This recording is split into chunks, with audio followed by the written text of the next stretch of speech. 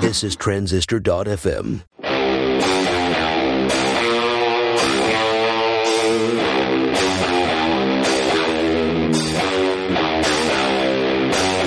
All right. Here we go. Do you want to build and launch your own product?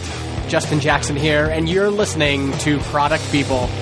I've gone out and found the world's best founders, developers, designers, anyone who's built and launched their own thing. I invite them to chat with me and then share those insights with you. Want to get the full video interview? You need to be a JFDI member. Go to jfdi.bz and join the community of Product People listeners. This week you'll hear from Patio 11, an influential member of the self-funded bootstrapping community, as well as a high-profile member of Hacker News. He's going to teach you how to market yourself, make connections, and promote that app, SaaS, or other product you've just built. Talking about marketing, I'm writing a book right now called Marketing for Developers. If that sounds like something you need, go to justinjackson.ca/marketing for developers. All right, enough chit-chat. Let's get to the audio version of my interview with Patio 11.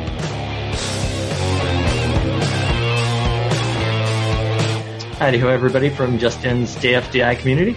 Nice to see you, everybody. And also hi-ho to the folks who are listening to this not live, but via recording. Yes. So I'm here with Patrick McKenzie, also known as Patio 11 on the internet. I think you actually have one of the strongest personal brands, because everyone, like, Patio 11 is a kind of it's a weird moniker, right? But people know who you are. It's weird. It's kind of stuck with me, and it's almost totally a direct reflection of how the Hacker News software is set up.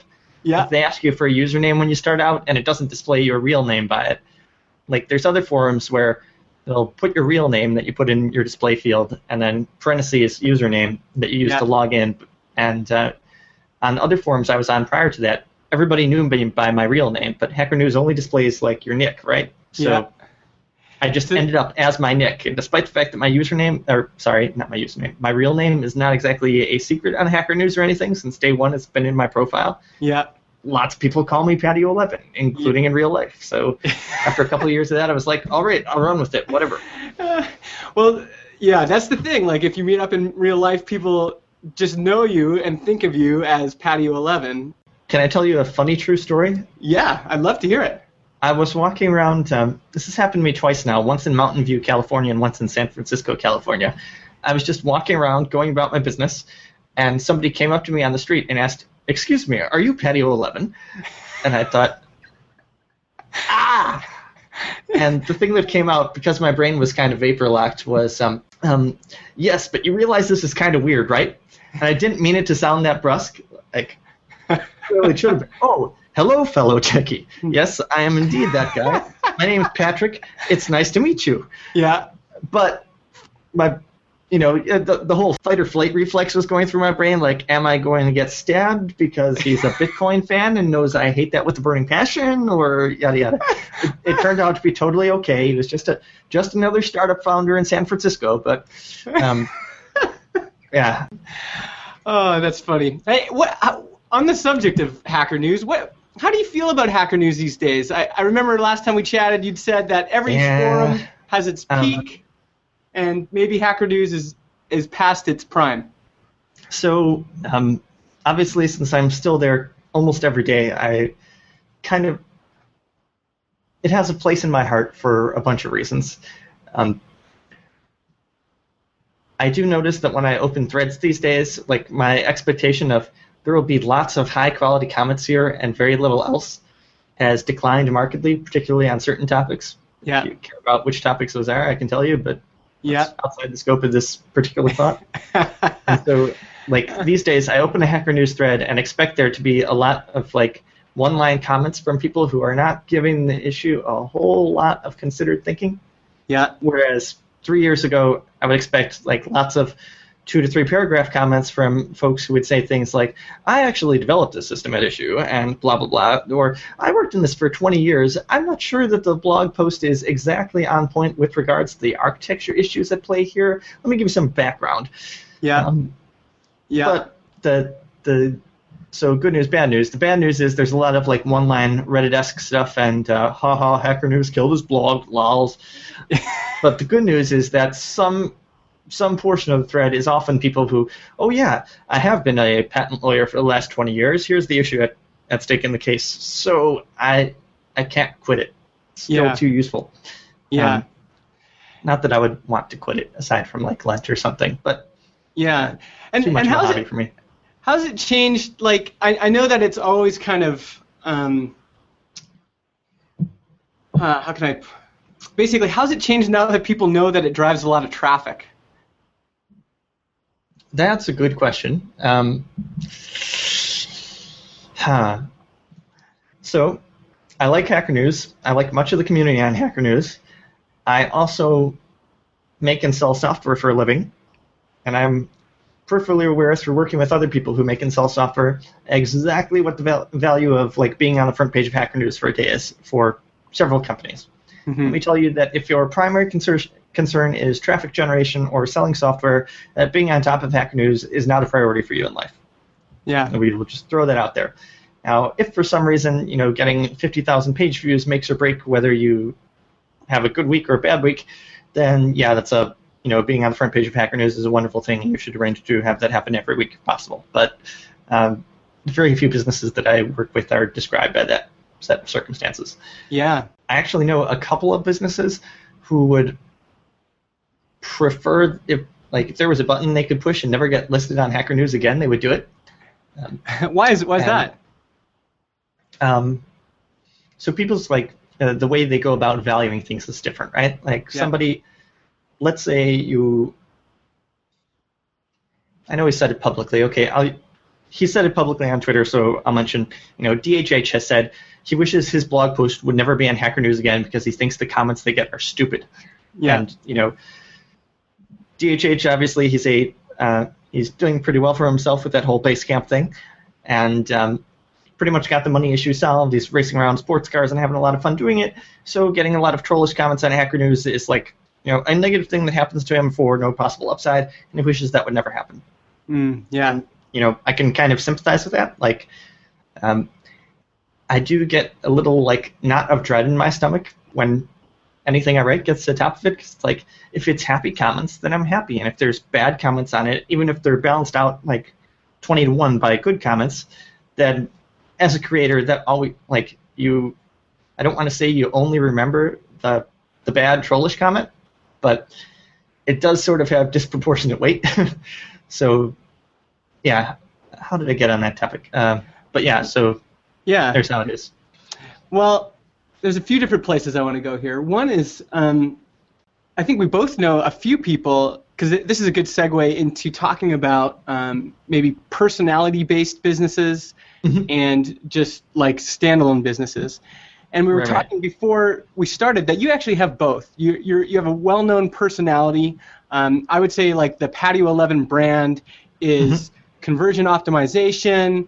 You've got a little book out about conversion optimization. You have a video course. You may have done some other kind of live events around that. So kind of things around the Patio 11 brand that people kind of know, conference speaking, etc. And then on the other hand, you have Appointment Reminder, which a lot of people probably don't even realize is yours.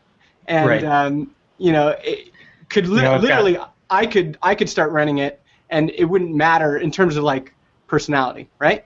Right. So I've got, as of a week ago when I sent my last email, it was a convenient number, so I remember it. There were 10,111 people. So all ones and zeros. I kind of like that number. People on the email list. And so they all know who I am and have, some vague idea of what I stand for and what they want to get out of being in a relationship with me. And I apologize in advance to everybody in the video who's going, personality marketing is totally BS. I don't love the term personal branding either, but be that as it may, there are some people who have an expectation of stuff that I know and I'm good at that they would like to learn from me, and so they're they decide to be on my email list or follow me on Twitter or pay attention when my stuff shows up on Hacker News. Yeah. So anyhow, that disclaimer out of the way. So those 10,000 people know who I am. I also have, ballpark it at several thousand people who have paid me money. Most for, bingo card creator, appointment reminder, or something else. And I'm listed on the website somewhere. Like if you go to the About Us page, there's my smiling mug there and a little, brief bio about Patrick. But I guarantee you that, of the 7,000 or 8,000 people who have bought Bingo Card Creator, the vast majority of them could not tell you, okay, if I gave you $500 right now for telling me the first name of the guy who made that bingo thing that you use, what is it? Like, I would probably have to pay out $500, maybe a little more than that. Yeah. But, not all that well known. Yeah, so this is an example. And so I sign the emails that go out for these businesses under my own name, but they're, from the customer's perspective, they don't have a really, deep appreciation of who I am or where I'm coming from or my story or anything. I'm just, a person that they do business with, like they do business with many other people. Like, you might do business with the guy who runs the laundry shop. But very few people who, go in every day, see the guy at the laundry shop, say, you exchange pleasantries, and you get your laundry, and he does good laundry, and that's, kind of the extent of your relationship with him, right? Where people will, if I'm speaking at a conference or something, people will come up and talk to me as if we've been friends for years because they kind of feel that, from reading all my stuff, they have a read on me, and maybe we've talked over email a bunch, and, we know each other, right? And to an extent, we do know each other, and then sometimes, the level I actually know them is different than the level that they think they know me at, which can be interesting kind of. Yeah. It's an interesting relationship kind of thing when you have a, 1 to 10,000 or 1 to 100,000 kind of relationship with folks. And I think folks who are several orders of magnitude more famous than me probably have a different take on that. But, funny stuff. Yeah. Definitely have a business where, folks interact with you directly and expect your personal interaction to be kind of key to that business relationship. And then you can have businesses where people do not expect the same deal of personalization within that interaction with the business, even if, the size of the business is still one. All of your interaction with the business is definitionally with the business owner. Yeah. But you're not really, relying on that for one of the types. Yeah. Mm-hmm. And so here's...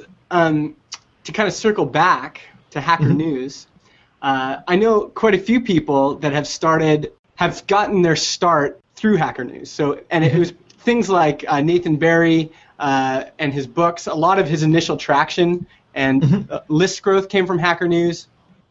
Brennan Dunn, a lot of his initial traction, and they all end up hating it in the future, partly because it's difficult to maintain that traction. It's like kind of like gambling, like pulling the lever on a lotto machine and hoping that something comes up. But it does seem like, especially for people starting out, and for me, maybe people starting out just as a single person, it is helpful. Do you think that's the case? Is it? And maybe what I'm asking is that a good place to start if you're just starting a product business, is to start something around your own expertise and then go out to whatever forums there are, whether it's Hacker News or, a knitting forum, and building your initial audience there? Ooh, that's a corker of a question, and it, there's multiple facets to answer the question with, right?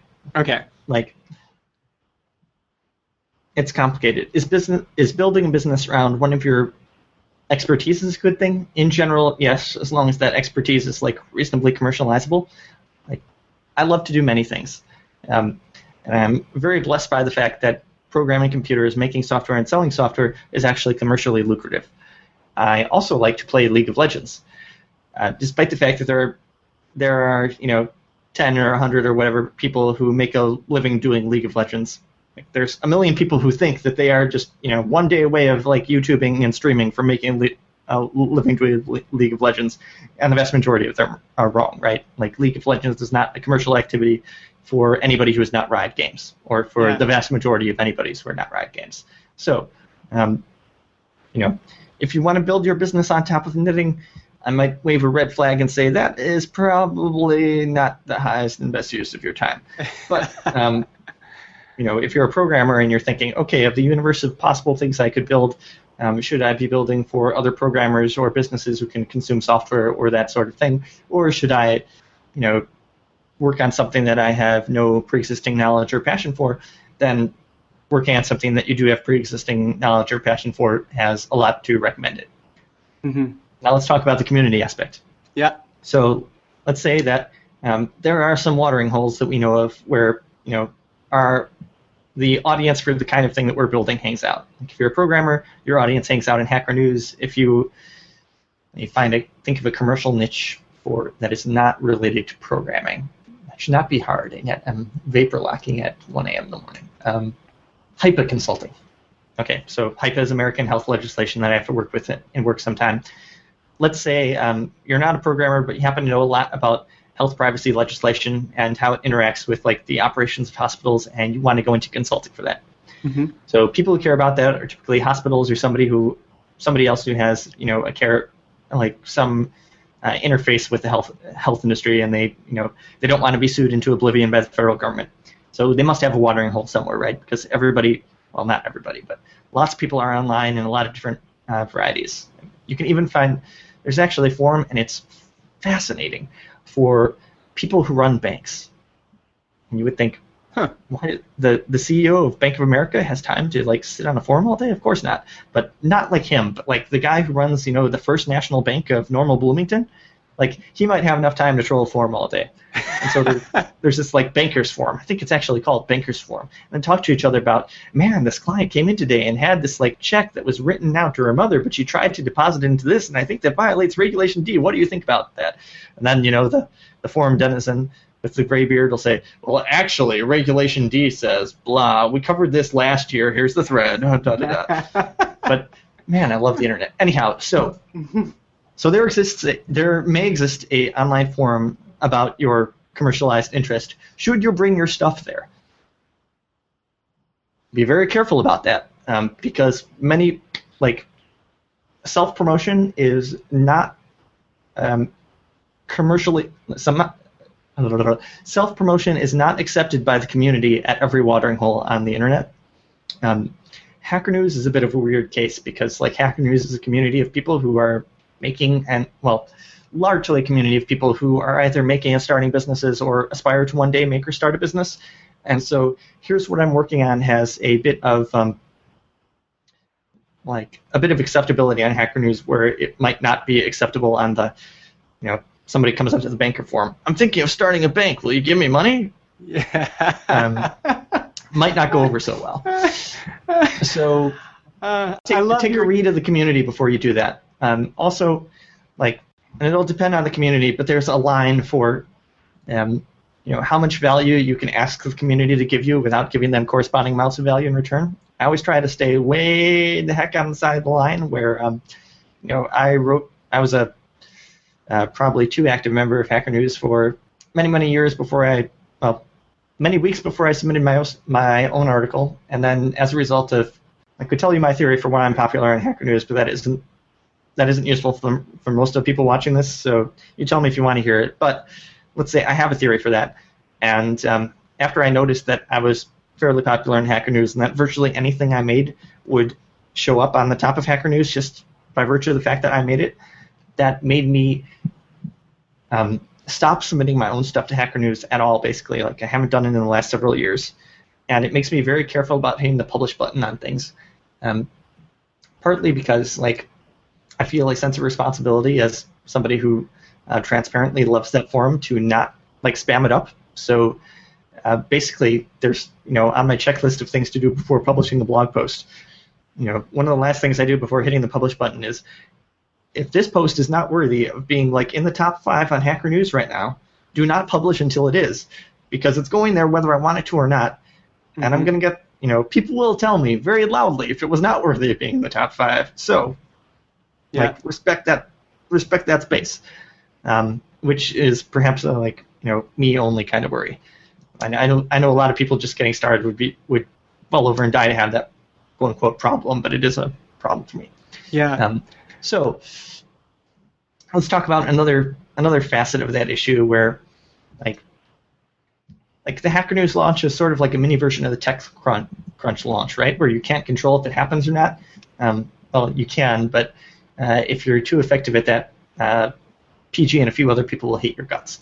Mm-hmm. Yeah. So, I wouldn't build the plan for my business, success or failure around whether I get on the top page of Hacker News at launch, because, maybe you hit the right combination of things and you do, and you get 500 people to see your thing. Maybe you don't, and you get 0 people to see your thing, or 4 see it before it scrolls off the new page. If that kills your business, then that's sad. So I wouldn't bake that into your assumptions. A lot of people, and I'll tell you, I didn't possess the magic I win the internet button at the start of my business. It launched to a total of 76 people who saw it in the first day, and that was because of a different forum. So you totally don't need it to work. You can, build up semi-organically a reputation for producing awesome things over time, chiefly by cranking the wheel and then telling people about it one-on-one. And eventually, knock on wood, assuming you're producing the right thing for the right people, that will start to spread. The spread of it will be accelerated by you continuing to go out and promote your own stuff, which is a difficult message for many people I know to hear, but which is something that engineers need to be told more often. It is not a sin to write people an email and say, hey, I know you because of blah. I know your interests include this. I have just made something which is responsive to that direct interest, which I think you/your audience will be really interested because, sincere reason here. Here's the link. Tell me what you think. I wouldn't spam people with that, but, assuming that you are picking the people you are sending that message to correctly and that you are hopefully trying to engage them in a real relationship rather than just, you have a blog with a lot of readers, I should send this email to you. Their response to that will be decent to pretty darn good for both of your perspectives.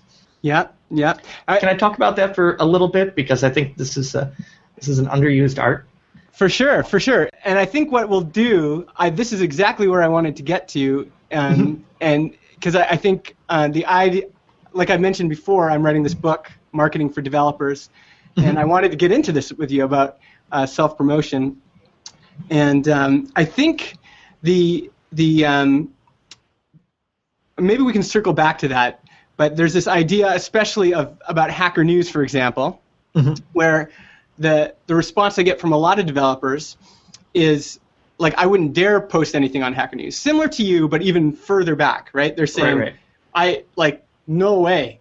And I'm thinking, well, I know these people have valuable things to add to the community, actual good knowledge that they could share that would be helpful, but they're holding back. And meanwhile, a schmuck like me is submitting things partly because I just don't have that same fear, I guess. And I'm not saying I'm trying to be a jackass. I've hanging out and I'm listening for patterns and seeing where the needs are and then offering things that meet those needs. But my threshold for contributing something to the discussion is way lower, right? So maybe keep talking about kind of going where you're going, and maybe let's just stay on this thread for a while. Threshold is a great word. So there's no one single scale for quality, right? So just to make it absolutely clear that we're just talking in very general terms, I'm going to assert that a particular article or blog post or video or whatever has a single number called awesome points. And I think the perception is that, on a scale of 0 to 100 awesome points, that nothing deserves to be on Hacker News at below 90 awesome points. And somebody will think, well, even on a good day, I can only produce 80 awesome points, so therefore my stuff should never be on Hacker News. I will tell you, as somebody who is on that forum multiple times a day, that if you look at the new post thing, the typical level of awesome points associated with something is 0 to 5. And if you look at the front page, there will be, on a very good day, there will be 5 things on the front page that have more than 80 awesome points. And then there will be a lot of stuff which gets on the front page because it hits the zeitgeist of the day, or it was produced by a well-known producer, like TechCrunch lands on the front page all the time, or yada yada. So don't think that you can never produce something that's good enough for the Hacker News front page. That almost certainly isn't true. Now, should you post everything you create to the front page? No. Should you send emails personally inviting people to look at everything you create? Probably not. Like, I would exercise an internal filter, but don't set it too high.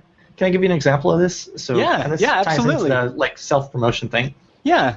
So I'll tell you right now, the single best thing on the internet for a developer who's learning to send the email pitching something that you have created to somebody who has not heard of you yet is a post by Peldy from Balsamiq titled Balsamiq Startup Marketing Advice. It's from like 2009 or something. It has not been exceeded since 2009. It may never be exceeded ever. But he gives you basically like a script of, here's an email which is sent by a human to a human that actually demonstrates humanity, and at the same time says, there's this thing that I created that you might want to look at. Here's how you take a look at it. So you get email, like I got that email from Peldy back before anybody knew who Peldy was, and it was great. And I told him I would take a look at his program, and I told him I would write a blog post about it, and I screwed the pooch on writing the blog post and didn't get that done, but we became friends later, so no harm done. And then his business totally like blew up and took over the world. So like his email was very effective. Like, I perceived awesome stuff from getting that email despite not knowing Peldy prior to the email. And then, I get a lot of pitches every day from people who are, they read a blog post on copywriting or a blog post on selling your stuff or whatever, and they try to send their variants of that email, and the reception that they get is not nearly as good, because they're not as good as writing the email as Peldy is. Like, for example, I got this post by, won't say his name, but we'll call him Bob, and Bob's title is Director of SEO, which is already strike one. Yeah. Right? Because if you're, you are probably an SEO spammer if your title is Director of SEO. Yeah. And it turns out Bob is an SEO spammer. And Bob writes exactly like all SEO spammers write. And so he said, "Hello, Patrick." And that's like +1 for Bob. The fact that Bob, spent enough time looking up my first name rather than Dear Site Owner meant that, he got through like my first wall of defenses, because if it's Dear Site Owner, it's either delete without reading or report as spam without reading. Because, if you are not interested enough to figure out my name, I don't want to talk to you ever. Unless you're a customer. Occasionally customers do send in stuff like that, so I will, give it the once over to see, is this a customer? If not, delete or report as spam. Yeah. So he got my name right. And then he writes the first paragraph, which does not evince any knowledge of anything I have ever done or care about. And at that point, it's like, this email is done. I have no interest in it. But I took a look down at it and saw he was Director of SEO, and a friend of mine had just complained about like these SEO spam emails they got. And reading the email, he didn't seem like a maliciously evil person. He just sounded like someone who was incompetent at their job of reaching out to people and getting them to act on those emails. So I wrote a really detailed response on, here's what you wrote me, here's what you should have written me instead, and I'll tell you what you should have written instead. It's like in that first paragraph, when I'm reading with an open mind, you should connect with me that says that I am not entry 127 on a CSV of like people who have blogs with traffic. I'm instead someone you actually know and like have any degree of human regard for. So, hey Patrick, I've been reading your blog for a couple of years. I particularly like when you write about conversion optimization. It's like, okay, an actual human has been involved in the crafting of this email. Like that's literally the minimum check. Yeah. Now, since you are interested in conversion optimization, I thought that this thing that I created about conversion optimization might be of interest to you. And then you have to do like the internal threshold check, which is this going to be of interest to me or not? Like the thing Bob was pitching was why people get banned from the App Store. And I'm like, Bob, here's why I don't care. Number one, I don't write apps in the iPhone sense of the word. Yeah. Number two, I use an iPhone like 200 million other people, but no portion of my business actually interacts with the iPhone App Store. I never write about the iPhone App Store. I never write about Apple's totally borked customer service policies. I write about Google's all the time, but they're totally different. Yeah. And I just can't reason up any what do you call it? I just don't care. And if you knew me, which no part of your email has given me any evidence that you know me, but hypothetically, if this was a legit email between someone who actually knows what I care about and myself, you would know that I don't care about this at all. So let's say, okay, I have a good faith belief on, I've followed you, Patrick, for a while. I know you like conversion optimization. So I will talk to you about conversion optimization. Is the thing I'm producing good enough quality to take time out of your day to talk about it? And Bob failed at this as well, because if you said this is the single best article on the internet on Apple's borked iPhone application review process, then that might be interesting to me. Not because I care about iPhone apps in general, because I don't. It's figure skating or something I don't care about. But I am professionally obligated to care a little bit about heavyweights in the tech industry, and Apple is a heavyweight in the tech industry. So if this is the definitive thing on something important to the tech industry, then maybe that's important. But it was not the definitive article. It was written by some person making $5 an article who had no particular insight into it, whatever. So that's strike 407. So if you are writing an introductory blog post on what is A/B testing, hey Patrick, do you want to see this introductory blog post on what is A/B testing? Probably not. I'm kind of an expert at it. I know what it is. If it's going to be the same as the other 400 blog posts on the internet about what is A/B testing, then that is beneath my radar. If it is the best introduction to A/B testing ever, that's interesting. Although you better be sure it's the best. If this is the only way to do A/B testing on this platform that you use, that's interesting. If Patrick, this blog post cites you with favorably with regards to this thing you said here, but disfavorably with regard to this one recommendation, you can read the whole story at the blog post.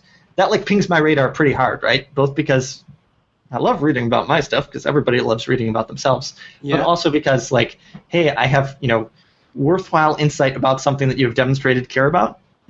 Ooh, or if you had a suggestion to try this in a particular blog post, and so I tried that. Here's my write-up. That's ooh, total brain crack for me, right? Yeah. So that would have been a very successful pitch, not pitching stuff about things I don't care about, which were kind of crappy. Yeah. So when you create stuff, one exercise, I think Peldy recommends this. If you didn't, I'll recommend it independently. Prior to creating the thing that you're going to be promoting, mentally script out how these emails are going to sound. Who will care? And is it going to hit that quality bar? And is it going to hit that, the dead center of the target that they will really care about receiving this email? And if you can't identify anybody who will care and who you will hit the bullseye on, don't create this thing. Create something else, right? So, if you are thinking, okay, I'm going to build something of interest to people who are in charge of marketing software. All right? So I will make up a mental list, or even a CSV file if you don't actually implement it like that, of 100 people who talk about marketing software all the time. And of that 100, I'm going to strike out 80 of the names as being not on topic for this thing I'm creating. But if you can't find anybody on the list who would care about that thing that you're writing, then don't write that thing. Write something else. So, if nobody in the space of people who care about marketing software cares about, I don't know, naming decisions for software, that's a great example of something that sounds like it's important but actually isn't. Yeah. So what I just said is a controversial statement, but I will stand by it. But like pricing for software as a service applications, that is an interesting topic. So if you go down your list of 100 people, I guarantee you that 100 people involved with marketing software, some would like care very little about pricing decisions because it's out of their hands. Like if I work at a big co, pricing is done in a different silo. I just have to market the damn thing. So not my issue. If you're me, on the other hand, where I consult, well, back when I had a consultancy, like I consulted on that for a living, or I have to do it for my own applications, like, and I have previously said several times that pricing is one of the easiest levers you have for moving your business. If you have a interesting take on pricing, I would love to hear it, as long as it isn't a repetition of stuff that is widely available elsewhere on the internet, and that there's some level of care involved, and there's a reason why I should drop what I'm doing today and read your thing. Yeah. Which, and again, like many people who create things, I'm a sort of hyper consumer of things that other people create. So like, I keep saying the best thing on the internet. You don't have to be strictly speaking the best article on the internet. Like if you're in, let's say I read, I don't know, let's ballpark it at 25 to 100 blog posts a week, depending on the given week. So if you think you're one of the best 25 things I could spend my time on this week, that's good enough to hit the bar for dropping me an email about it. Particularly if you have good faith belief in that. Like if I feel, too busy this week, then either I won't reply to you, not because I hate your guts, but just because I didn't get to my entire inbox, and sorry, that's my bad. Or I'll reply to you with, hey, thanks for sending me the link. I'm kind of busy this week. I might take a look at it later. If not, ping me.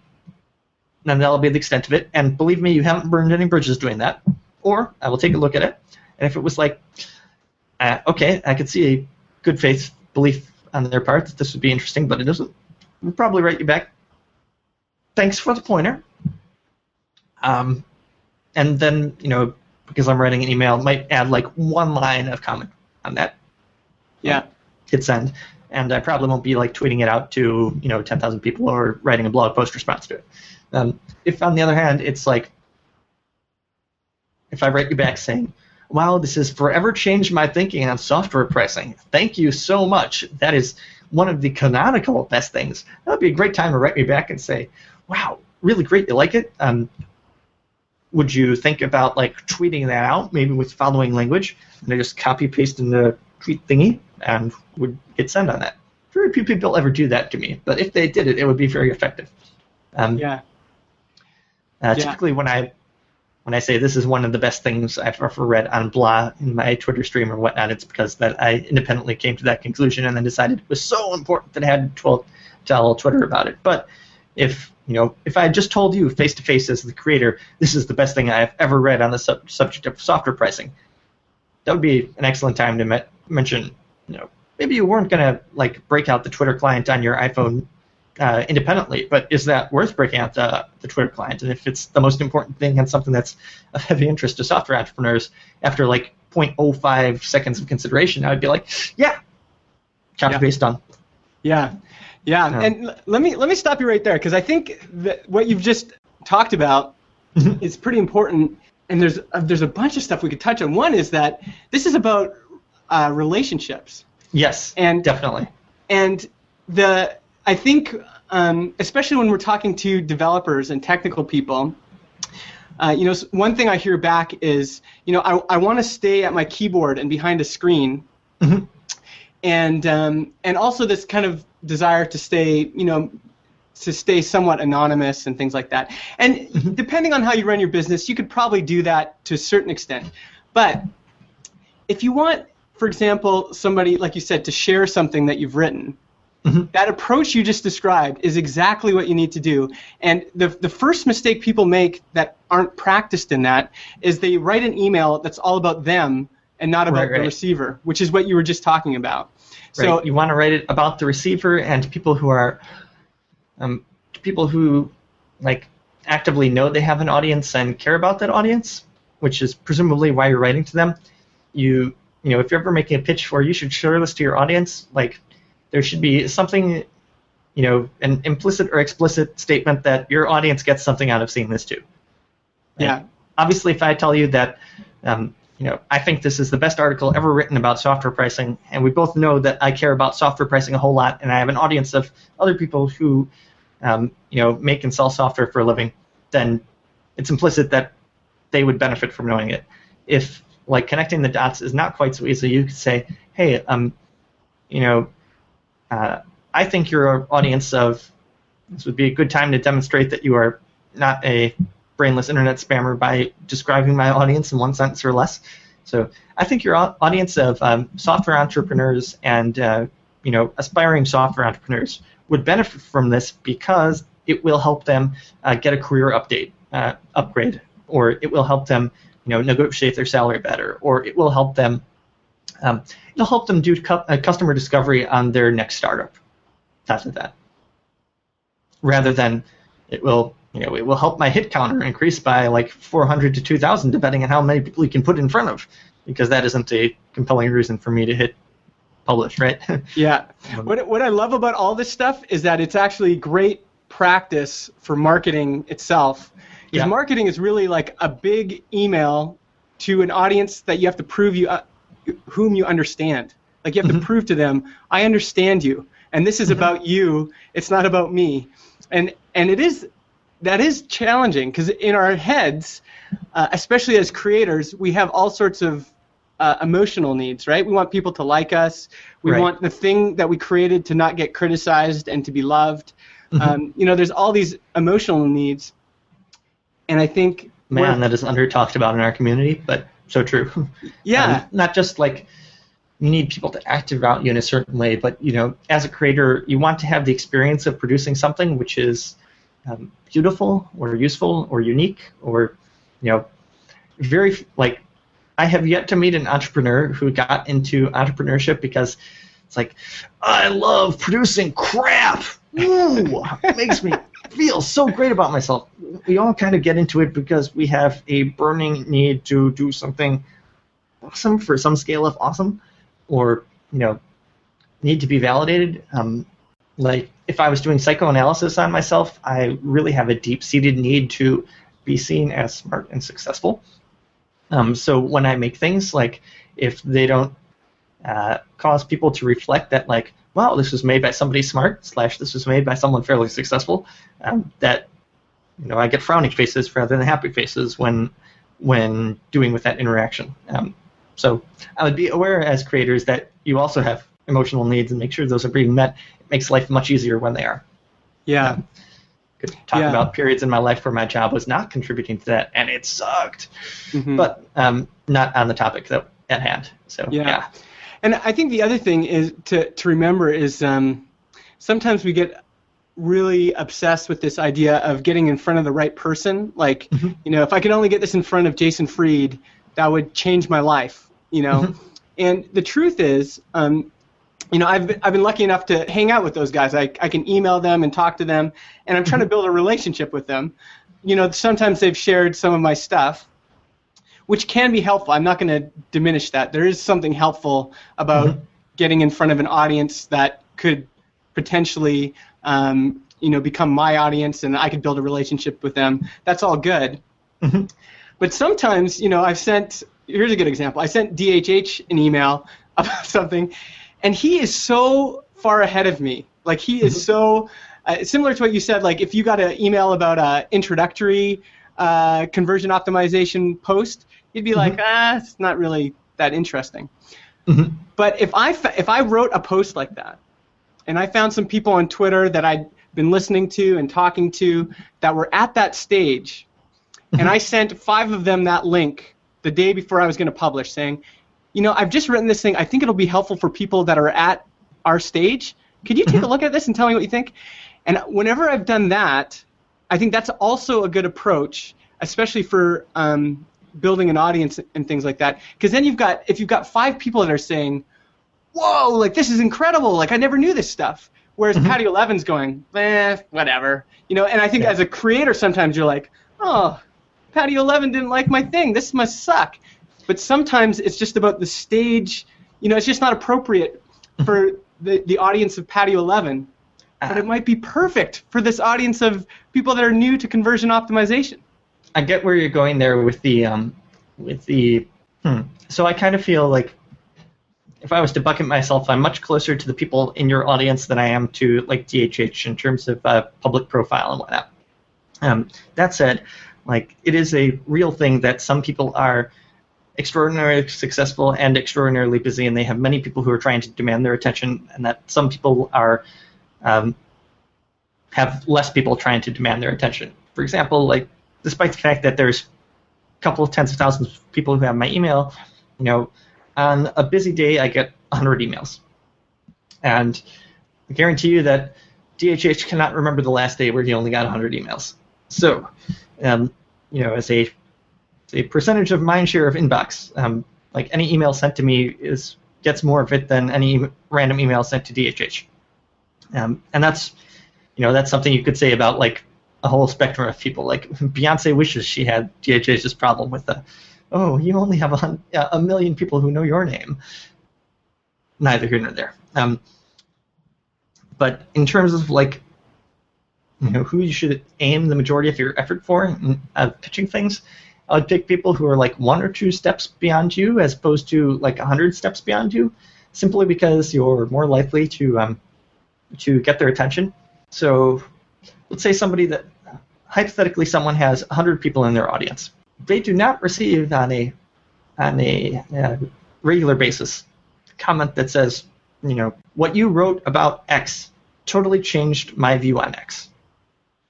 Like that kind of email makes their day. Mm-hmm. Now, if you multiply the impact Rails has had over the number of people it's had, and then filter that through the function of what percentage of them are going to try to, reach DHH. Like DHH has probably literally heard, "Dude, you got me married, thanks," many, many times. Whereas if you are, Bob who runs Bob File Format blog, like which has 10 RSS subscribers, and someone writing a sincere email that says, "Bob, I follow your blog for years, and honestly, it's awesome. That's one of my favorites." Assuming that's sincere, that like Bob will mention that to his wife that day. "Hey, honey, I wasn't totally wasting time on the internet the last 3 years. This person said I really mattered to them."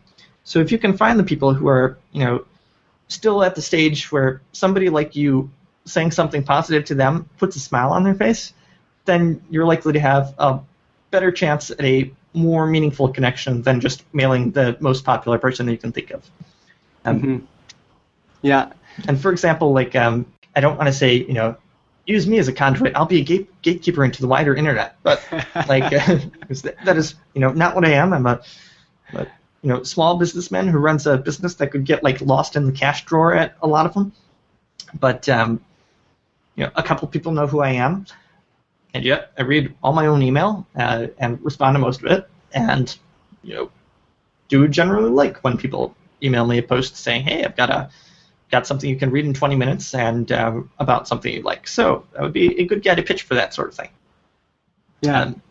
And also, one of the reasons like working at like a ladder works like that is, so if you were to like play Draw the Social Graph, a couple of years ago I would not have guessed that J random smart person in the industry knows me. These days they might, who knows? But like, if you want to play Draw the Social Graph, like the people who are 3 steps ahead of you, read the people who are 2 steps ahead of you. The people who are 10 steps ahead of you, read the people who are 9 steps ahead of you, who read the people who are 8 steps ahead of you, who ... read you. So, okay, I'll use myself as an example. Okay. There's like 20 people who have a reputation to me of consistently producing awesome stuff. And absolutely everything they produce, I will read. And absolutely anything that they said, "This gets my stamp of approval," would immediately go to the top of things that I am reading that day in my like time that I carve out for reading, as opposed to making things and sending customer support email and that sort of stuff. Many of those folks who have less profile than I do, and I'm not,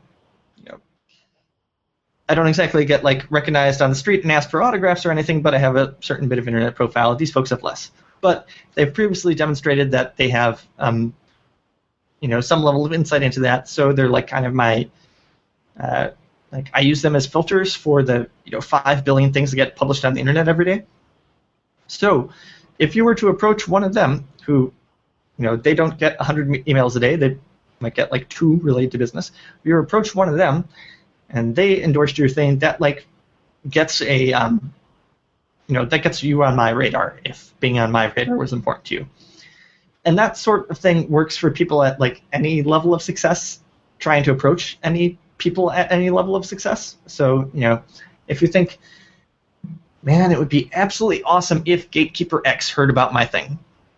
You walk the social network from Gatekeeper X to somebody that they trust but does not have X's profile and pitch them instead. And then after you have a relationship with them and have convinced them that, you are A, not some sort of crazy internet stalker, and B, not a bozo about your topic of expertise, you can ask them, hey, would you mind introducing me to X? And that works fairly decently. Yeah, yeah. I've actually used that same approach with sometimes busy people have an assistant or a co-founder that may not be as well known, and I've sometimes said, I maybe pitched them on something first, and then through the grapevine, it's gotten to the people up the stack. Yep. That's one of the oldest sales techniques in the book, but they don't teach it at engineering school, and they really should. And again, you aren't being manipulative or anything like this. Can we hammer the word genuine again? Making genuine connections with people. I usually call people who I know socially, but like not close enough to invite over to my house for dinner if they were ever in Ogaki, my internet buddies. So, I've got hundreds of internet buddies, but, if you want to be an internet buddy, my email address is widely discoverable. Start talking to me. I'll talk to you. And over the course of a couple of weeks or a couple of months, we're internet buddies. Yay. And if internet buddy reaches out to me about, I produce this thing, then I like to hear that, because I love when internet buddies have success, and I like helping them out. And if it's a mutual fit between their needs, my needs, and my audience's needs, then I would love to put a solid in all 3 columns at once. If that makes sense. Yeah, exactly. Well, that's probably a great place for us to stop, Patrick. I want you to be able to get a good night's sleep tonight, but I really appreciate your time and everything, the stories you've shared, the insight you've shared. Every time I talk to you, I get a lot of, I learn a lot, and the people that we're going to share this with I think are going to get a lot too. So thanks so much. Awesome. Well, thanks very much, Justin, and thanks, folks, for watching this. If you ever want to get in touch with me, my email address is patrick@anydomain.control. One of them is Kalzumeus, KALZUMEUS.com, although it's all the same inbox. Feel free, if you produce something you think I might like, don't be a stranger. Worst thing that happens is I get busy that day and don't write you back. I'm not going to hate your guts or anything. So, drop me a line. Perfect. And so just again, you can find Patrick. This is appointmentreminder.org. That's the SaaS product we were talking about. This is his excellent blog, kalzumeus.com/blog. And I also want to just highlight right up here at the top is his email newsletter. And I'm not just saying this because Patrick's a guest. His newsletter is one of my favorite newsletters. If you want to learn how to write a great newsletter, you'll learn a lot by reading Patrick's newsletters. There's a lot of his personality in there, and there's always something of value. There's always some tools that I feel like, oh man, I can't believe he's giving it to us for free. I got to say, I put 90% of my effort in writing these days into the newsletter rather than the blog. So, I recommend it myself. Not it is because that's useful for me. It's really, really good. And then he is Patio11 on Twitter, and he's also Patio11 on Hacker News, of course. So thanks again, Patrick, and we'll talk to you soon. All right. Thanks very much, Justin. Talk to you and the rest of the guys later. Beautiful, beautiful, beautiful. Nobody can tell a story like Patio11. Thanks so much to Patrick for coming on the show, sharing all those insights with us, free of charge. He just did that out of the goodness of his heart. It's amazing. Like I said, if you want the full video interview, you need to become a JFDI member. You can do that at jfdi.com/member. And if you're a developer and you're building an app, SaaS product, or anything else, and you want to bring your marketing to the next level, or you're just confused by it, check out the book I'm writing, justinjackson.ca/marketing for developers. As always, you can write me at productpeople@bizbox.ca. You can reach me on Twitter @MIJustin. And you can follow the show on Twitter too, @ProductPeopleTV. If you want it to really help the show out, leave us an honest review in iTunes. Just go into iTunes, search for Product People, click on the 5-star rating. Turns out we were just on What's Hot for iTunes in the USA, so thanks to everybody that have been downloading and rating the show in iTunes. This show would be nothing without you, the listener, and the community that's kind of come around the show. So thank you. And I will see you next time.